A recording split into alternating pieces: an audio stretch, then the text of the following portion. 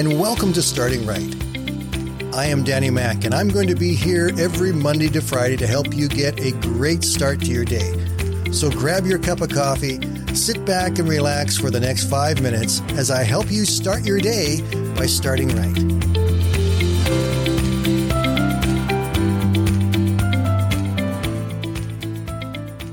Violet Jessop is someone you've probably not heard of, but she really lived an amazing life. She was born in 1887 in Argentina to Irish immigrant parents. At a very early age, she contracted tuberculosis, which the doctor predicted would kill her very quickly, and yet she survived. One of the things that you learn very quickly in looking at Violet's life is that she was always a survivor.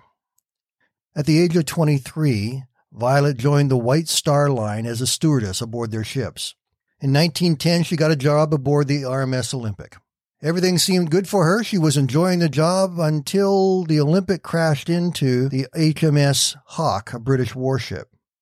Both ships were heavily damaged, but were still afloat, and both were able to make it back to dock where they were to be repaired. However, now, Violet was without a job. One would think that after experiencing the almost sinking of a ship, that one would stay away from boats for a while, but not Violet. Violet continued to work for the White Star Line, and in April of 1912, she was excited to join the crew of the largest, newest, and the most unsinkable ship of all time. She joined the crew of the Titanic. 4 days later, the Titanic struck the iceberg. In one of her memoirs, she talks about how the crew members of the Titanic brought the stewardesses up on deck to try and help with the passengers who couldn't speak English. Eventually, the stewardesses were loaded into the lifeboats as an example to the other women that it was safe and that's what they should do. Violet's lifeboat was lowered to the sea. Over the next few hours, they watched the Titanic slowly tip and sink nose first down into the depths of the Atlantic. It was a cold and shivering night, but the next morning she was rescued by the RMS Carpathia. Even after surviving the collision of the two ships and the sinking of the Titanic, Violet had not yet given up on being a stewardess for the White Star Line. In 1916, during World War I, the White Star Line converted some of their ships into hospitals, and one of these ships was the HMHS Britannic.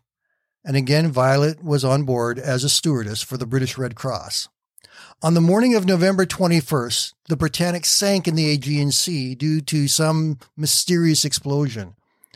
To this day, scientists have yet to figure out exactly what caused the blast, though the British believe that it was either struck by a torpedo or hit by a mine planted by the German forces. In her memoirs, she again described the sinking of the ship. The bow dipped her head into the sea, and the stern began to rise up into the sky. All of the deck machinery fell into the sea like a child's toys, and then she took a fearful plunge, her stern rearing up hundreds of feet into the air until with a final roar, she disappeared into the depths. The Britannic sank in 57 minutes. Killing 30 people and nearly taking Violet's life as well. As the ship sank, the propellers were still spinning and began sucking lifeboats under them. Violet jumped out of her lifeboat to safety, but received a nasty injury on her head in the process. And it was only years later that she discovered that bang on her head actually fractured her skull. In an interview later in her life, she was asked, "Did you ever feel like you were cursed?" "Heavens no," she replied. "I always felt like I was protected for some reason. I was looked after. I certainly was not cursed." Violet took a few years off, but was soon back at it and spent the next 34 years working on large ships.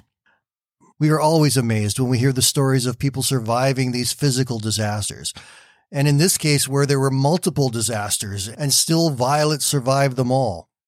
They are impressive stories. But have you ever stopped to consider that sometimes God protects us by keeping us safe from entering into something that could or would be a physical disaster? Psalm 91 and verse 3 in the Good News Translation says, "He will keep you safe from all hidden dangers." I believe that God is protecting and guiding us every day. I believe that His hand is on us. And if we actually knew how much protection was given us, we would be amazed with how God works. Our God is big enough and powerful enough and loves us enough that He often keeps us safe from the things that we cannot see, the things we're not aware of that are coming against us or could harm us or destroy us. But He protects us from those things. God uses his power to love, guide, and protect his people. So take some time today to thank God for the protection that he has given you.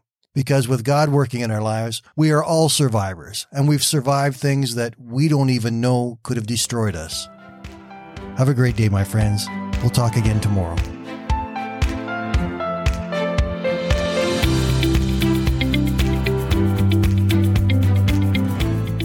Thank you for listening today, and I invite you to join me Monday to Friday right here on Starting Right with Danny Mack.